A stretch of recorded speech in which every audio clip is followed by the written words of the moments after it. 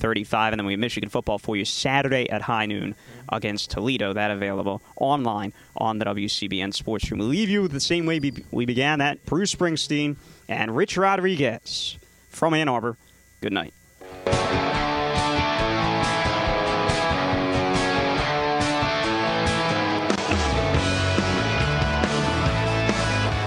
Mistakes at key times, key areas, big mistakes that allowed some big plays on both sides of the ball, and thought we played a little soft. No, I mean, you can run full speed and still be soft.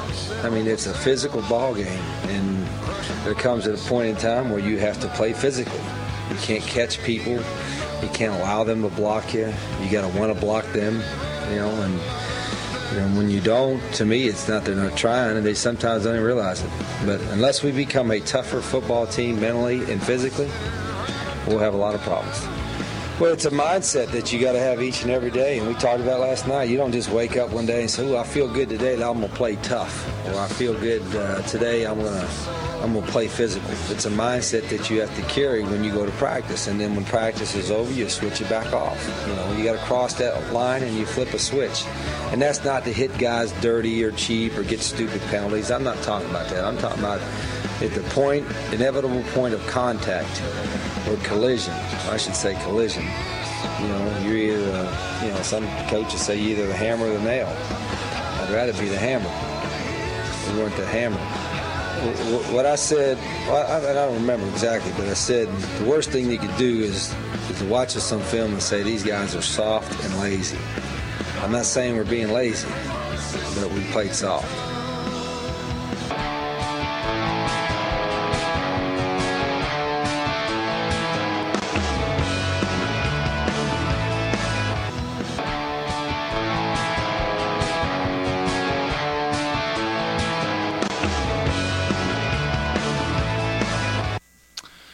Well, good evening and welcome to another edition of Gray Matters, the weekly news and media talk show. My name is Dick Whaley.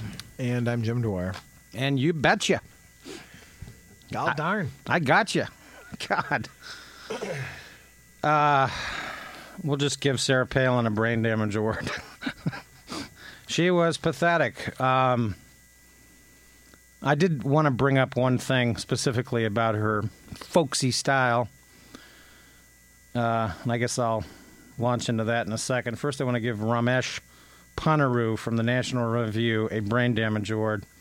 Of course, the conservative spinmeisters were ubiquitous, claiming that Palin did what she had to do tonight. And his quote is remarkable. He said, "The biggest loser tonight was Tina Fey."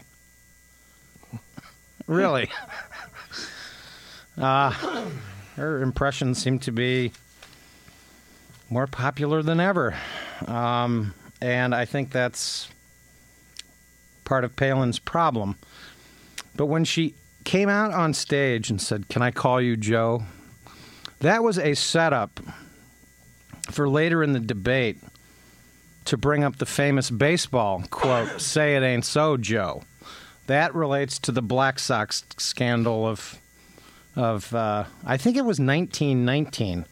Anyway, it was Shoeless Joe Jackson, a very famous baseball player who has one of the all-time highest batting averages in baseball history, and he's not in the Hall of Fame because of his involvement in the Black Sox scandal. And that was the famous headline about him.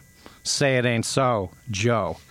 And you think she was going to throw that out there? Well, she did throw it out there at some point during the debate. It was one of her little folksy expressions at one point in response to what he was saying. And to me, it was just remarkable. And by the way, the polling from independent voters as to who won the debate was just... It was probably the biggest margins I've ever seen in one of those who won the debate polls, because it struck me that there were just two different people up there. Joe Biden was essentially talking about policy ideas, and Barack Obama, and basically just sort of being a spokesman for the campaign, with a lot of details, a lot of facts, maybe too many details at times. But Palin was not out there to save McCain. She was out there to save herself. And as a result of the debate, it just didn't cut any mustard. She just didn't move any independents or any Democrats, and probably even costs McCain even more votes, as more polling data seems to indicate that Obama is now up 50 to 42 in the latest daily Gallup tracking poll. Well, we can talk, too, about the McCain's withdrawal from Michigan entirely. Yeah. As far as her performance in the debate, it was a success in that the threshold of success was so low that she didn't completely implode. I finally, after reading and hearing so much about her interview with Katie Couric, watched it on YouTube, and that was mind-boggling. Yeah. I mean, that was astonishing, and all my 20 years of following politics, I've never seen quite a performance as that. And so, she came out and she didn't collapse, she didn't implode, and I mean that's the measure by which her success is gauged. Right. But as to make another historical reference, Hans the performing horse, could count because he'd been trained to stomp his foot in a certain way. And if you listen to what Sarah Palin had to say, she gets points for perkiness and folksiness, but she spoke in tropes. And winking. She spoke in cliches, and she spoke in, easily ejectable phrases. Really less than no substance. Yeah, it was frightening, and of course, she literally had nothing to say for many of the. I don't think she really responded to a single question. I thought one of the questions when she had her talking points and her talking style, and she stuck to it. And I agree. I mean, there's no point in making fun of her accent because she has a kind of a classic Western accent, but it's what she says that you need to make fun of because there's nothing there. The emperor has no clothes. Well, the question that one of the questions that stood out to me was when Gwen Ifill asked, is there, with the economy being what it is, what plans does your administration have that might, have to be reined in a little bit? Kind of bizarre in a way that Biden throws out there that we want to slow down the commitment we have made to double foreign assistance. Foreign assistance is kind of poorly spent and misdirected. Maybe as much under a Democratic administration as a Republican one, although clearly the last 8 years have been egregiously bad with how we've thrown money around and to whom we throw it around and what we get for it. Yeah, because Pakistan. The four largest recipients of aid, and this is fascinating, are Israel, Egypt, Colombia, and Pakistan. Winning company there.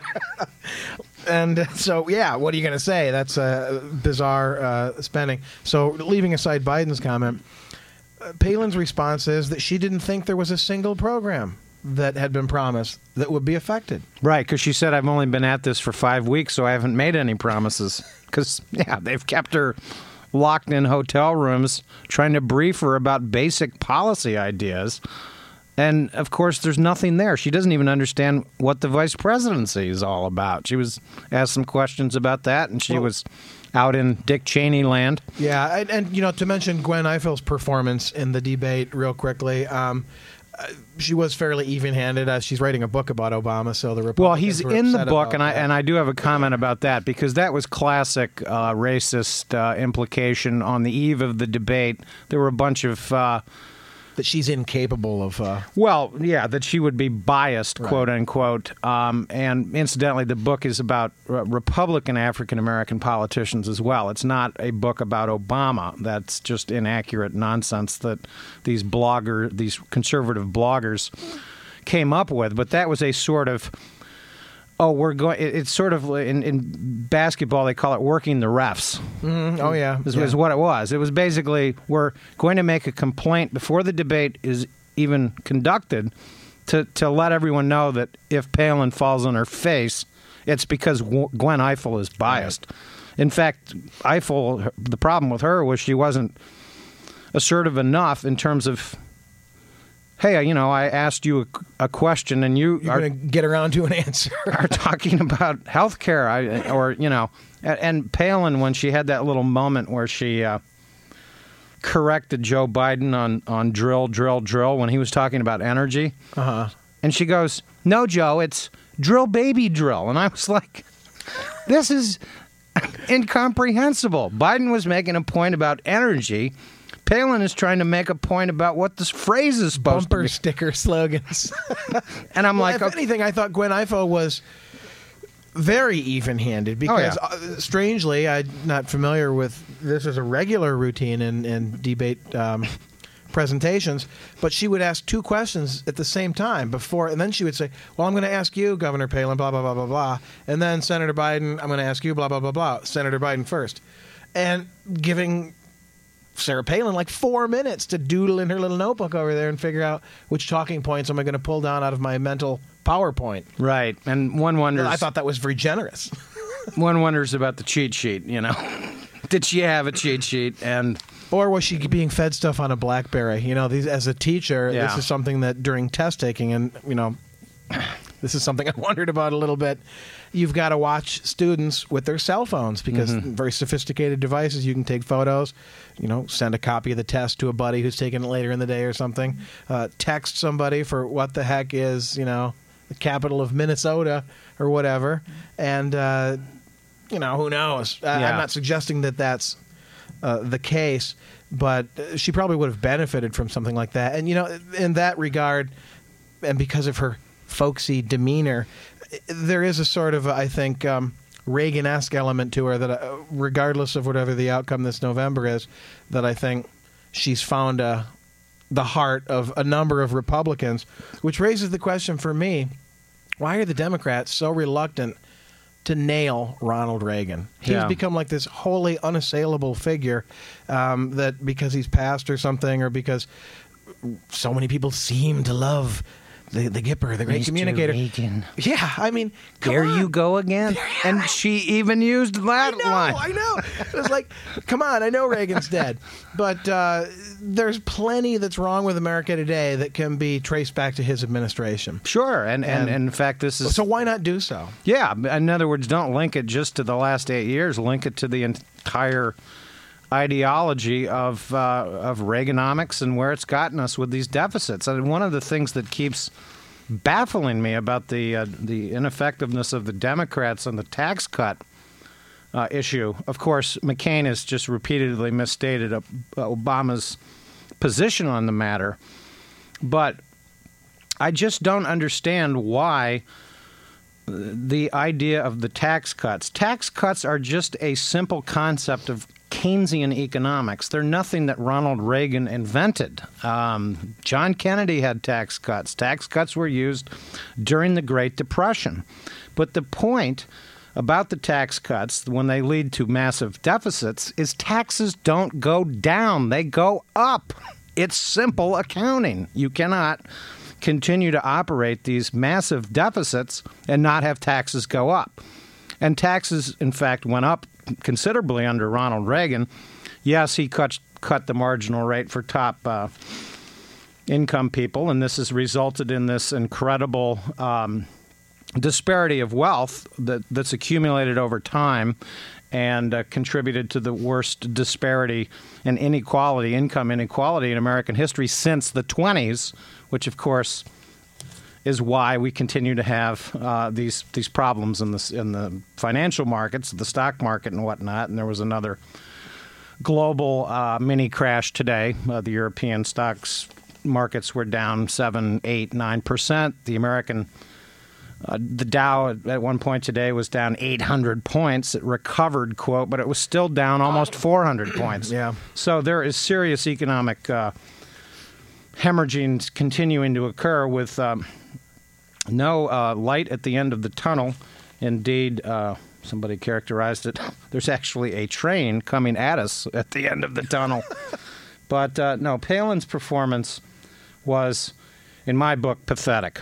And I realized that the conservative spinmeisters have to come on television. And I didn't hear anyone actually say that she performed like a thoroughbred, but... No, that's why I made the Hans the Counting Horse reference. Clop, clop, clop, clop. But I don't know. Palin is just not there. And, yeah, the Katie Couric the final. It was interesting because of all of the financial catastrophes that have been occurring over the last 3 weeks and all the financial news and the bailout bill, this, that, and the other.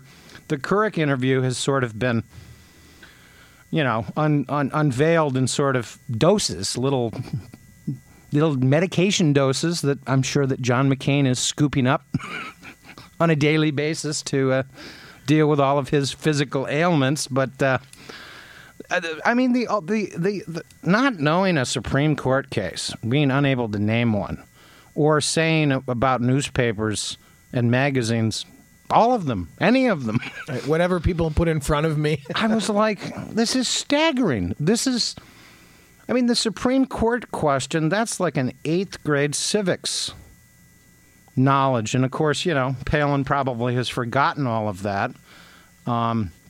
She, of course, denounced a recent Supreme Court ruling regarding the Exxon Valdez business up there in Alaska. And, by the way, it was reported today, I don't know if you saw this late-breaking report, that Hurricane Ike, there is now 500,000 gallons of oil that spilled in the Gulf as a result of the hurricane. Drill, baby, drill. Drill, baby, drill. Oh, that's the slogan, Joe. You don't get it. Drill, drill, drill is incorrect. It's drill, baby, drill. I was like, what are you talking about? Well, I guess it's fortunate that there aren't going to be any more vice presidential debates. Well, one last thing about the debate, and this one has a likelihood to come up again in the two. There's two remaining. There's one tomorrow debates. night that's a sort of a town hall style format, so McCain may actually come through because he is better in that format. What they say. So we'll see. We'll see. There's some angry people out there, but this doesn't come up. It hasn't come up so far in either of the two debates we've seen. Whenever the matter of spending cuts, what would you cut? What would you not be able to do from your, platform, your suggested programs? The 800-pound gorilla in the room that nobody can talk about is, as we've mentioned on here before, defense spending. Yeah.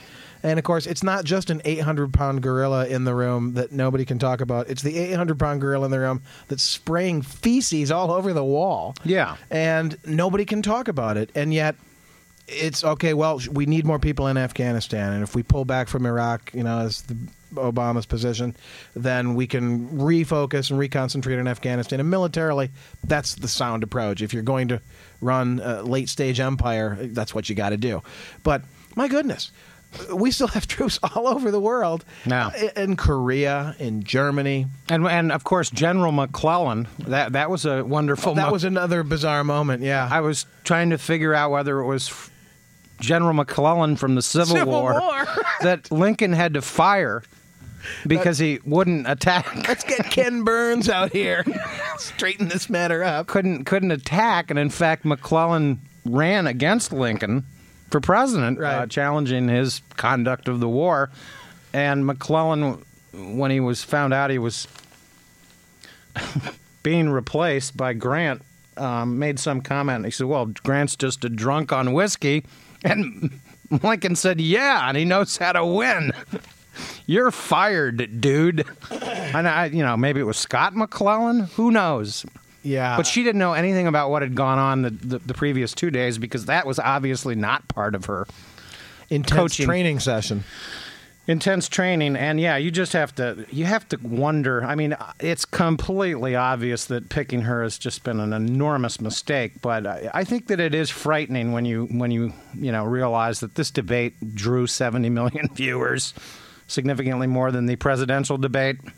Well, they wanted to prep themselves maybe for Tina Fey's upcoming skit later that week. Yeah, of course, it was on a better TV night. So there are some invalid comparisons, but to claim that the biggest loser tonight was Tina Fey by a National Review pundit is, I don't know, that's blindness. Well, that's a magazine famous for its humorlessness, if nothing else. And of course, the editor had a very impressive comment that I don't have in front of me, but he was the one on his blog who said that Sarah Palin made him sit up straight because the television had little sparkles coming out of it. Keith My precious pony. Keith Olbermann goes, well, in analyzing the deconstructing the comment, he said, you don't need to tell everyone in America that you were masturbating while watching the debate.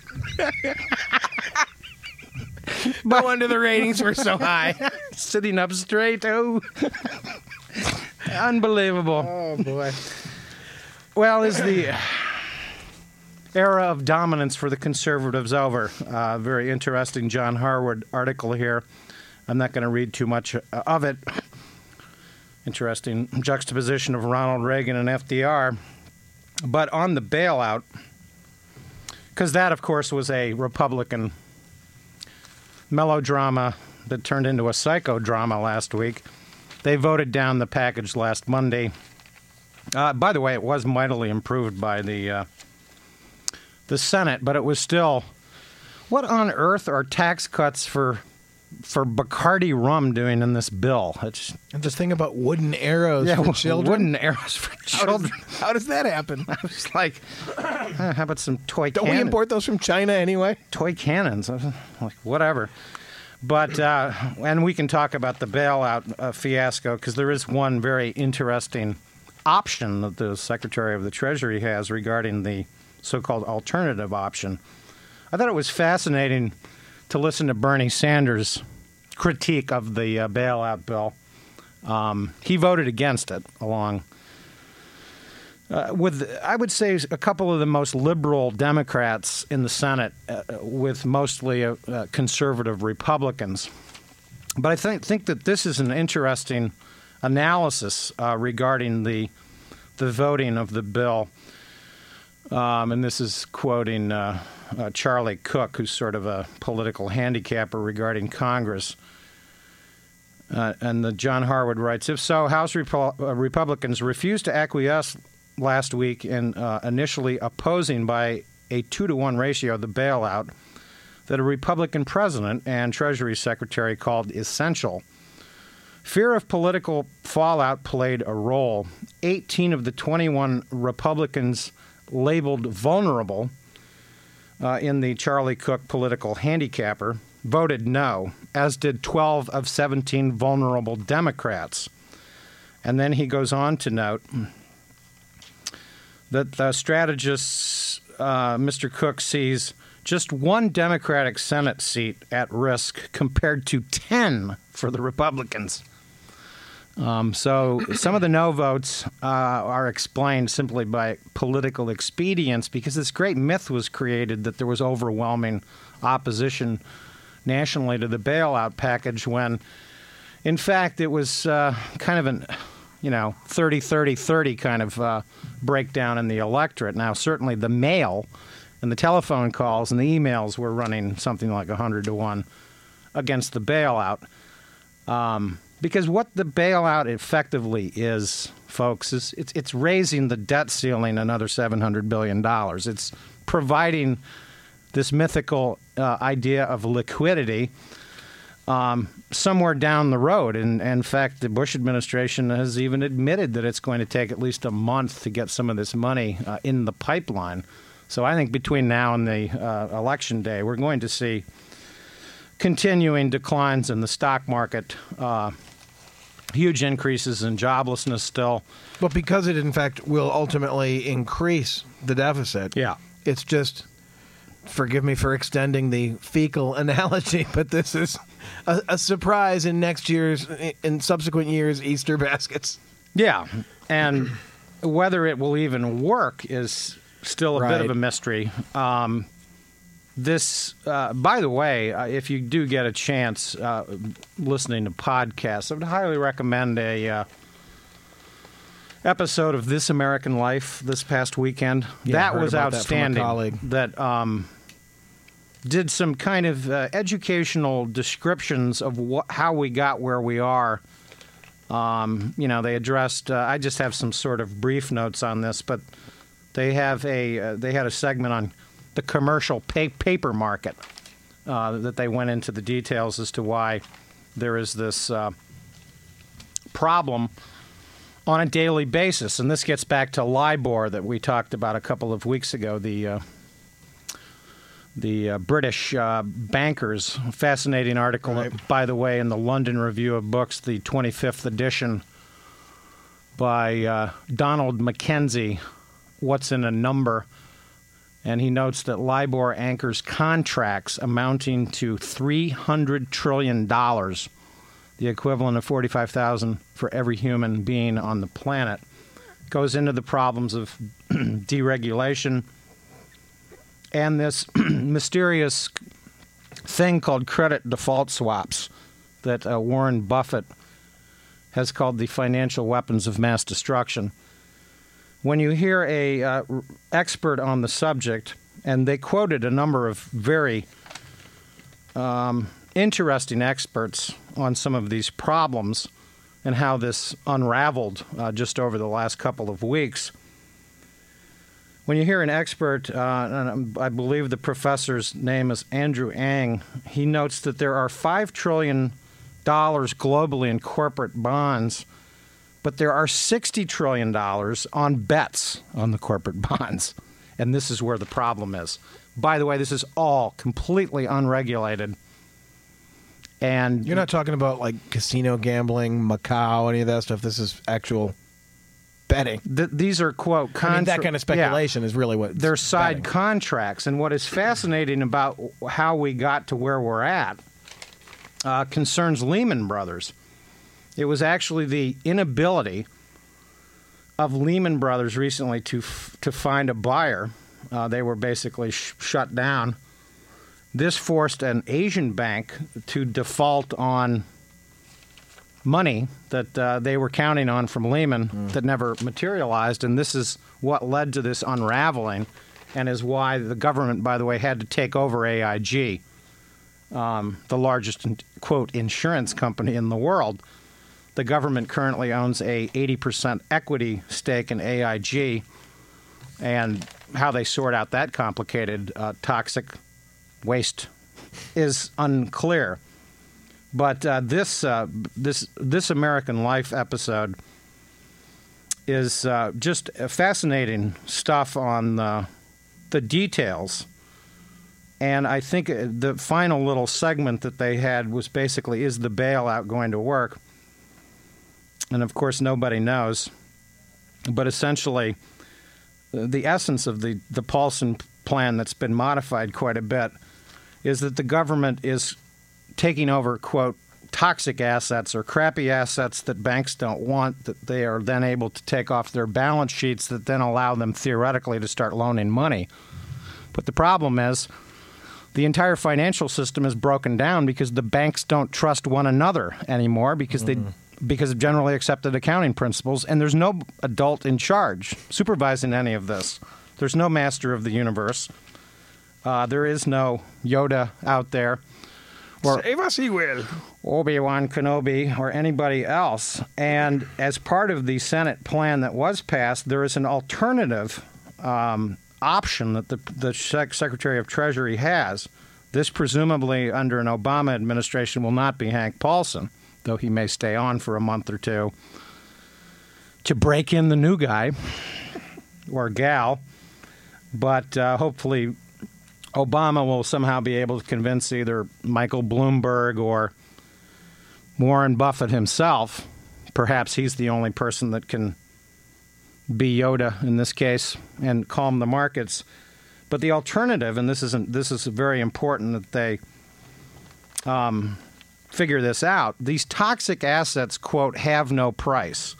If they go too low, the banks will still lose hundreds of billions of dollars. And if they go too high, taxpayers will lose the hundreds of billions of dollars. However, injected into the final bill is an option where the Treasury Secretary basically, it's like the AIG thing. They basically become preferred shareholders in the bailout, and this is where the bailout package may eventually be going. So if you get a chance, do find this on your podcast if you're into that sort of stuff. Hopefully they'll replay this again because it was a fascinating This American Life. And at the end of the day, it was interesting that, because it was all about the breakdown in trust and honoring contracts and, who knows what. And, just last week we had a glaring example. I just wanted to very quickly comment on this as we let you know that you are listening to WCBN FM Ann Arbor. I thought this whole rigmarole and controversy over the Wells Fargo Citigroup controversy regarding Wachovia is just fascinating. If you'll remember last Monday, and it's just been incredible how Monday has turned into this incredible banking news day because, the markets are closed for a couple of days. Yeah. There's festering panic going on over the weekend. Nobody knows what to do.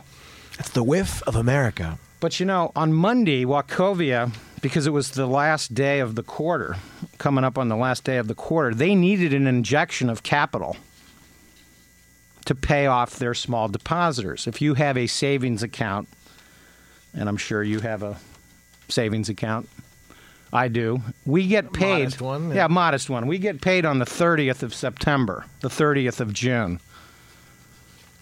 The quarter, Right. the end of the quarter. And they needed $2 billion of cash that they couldn't come up with.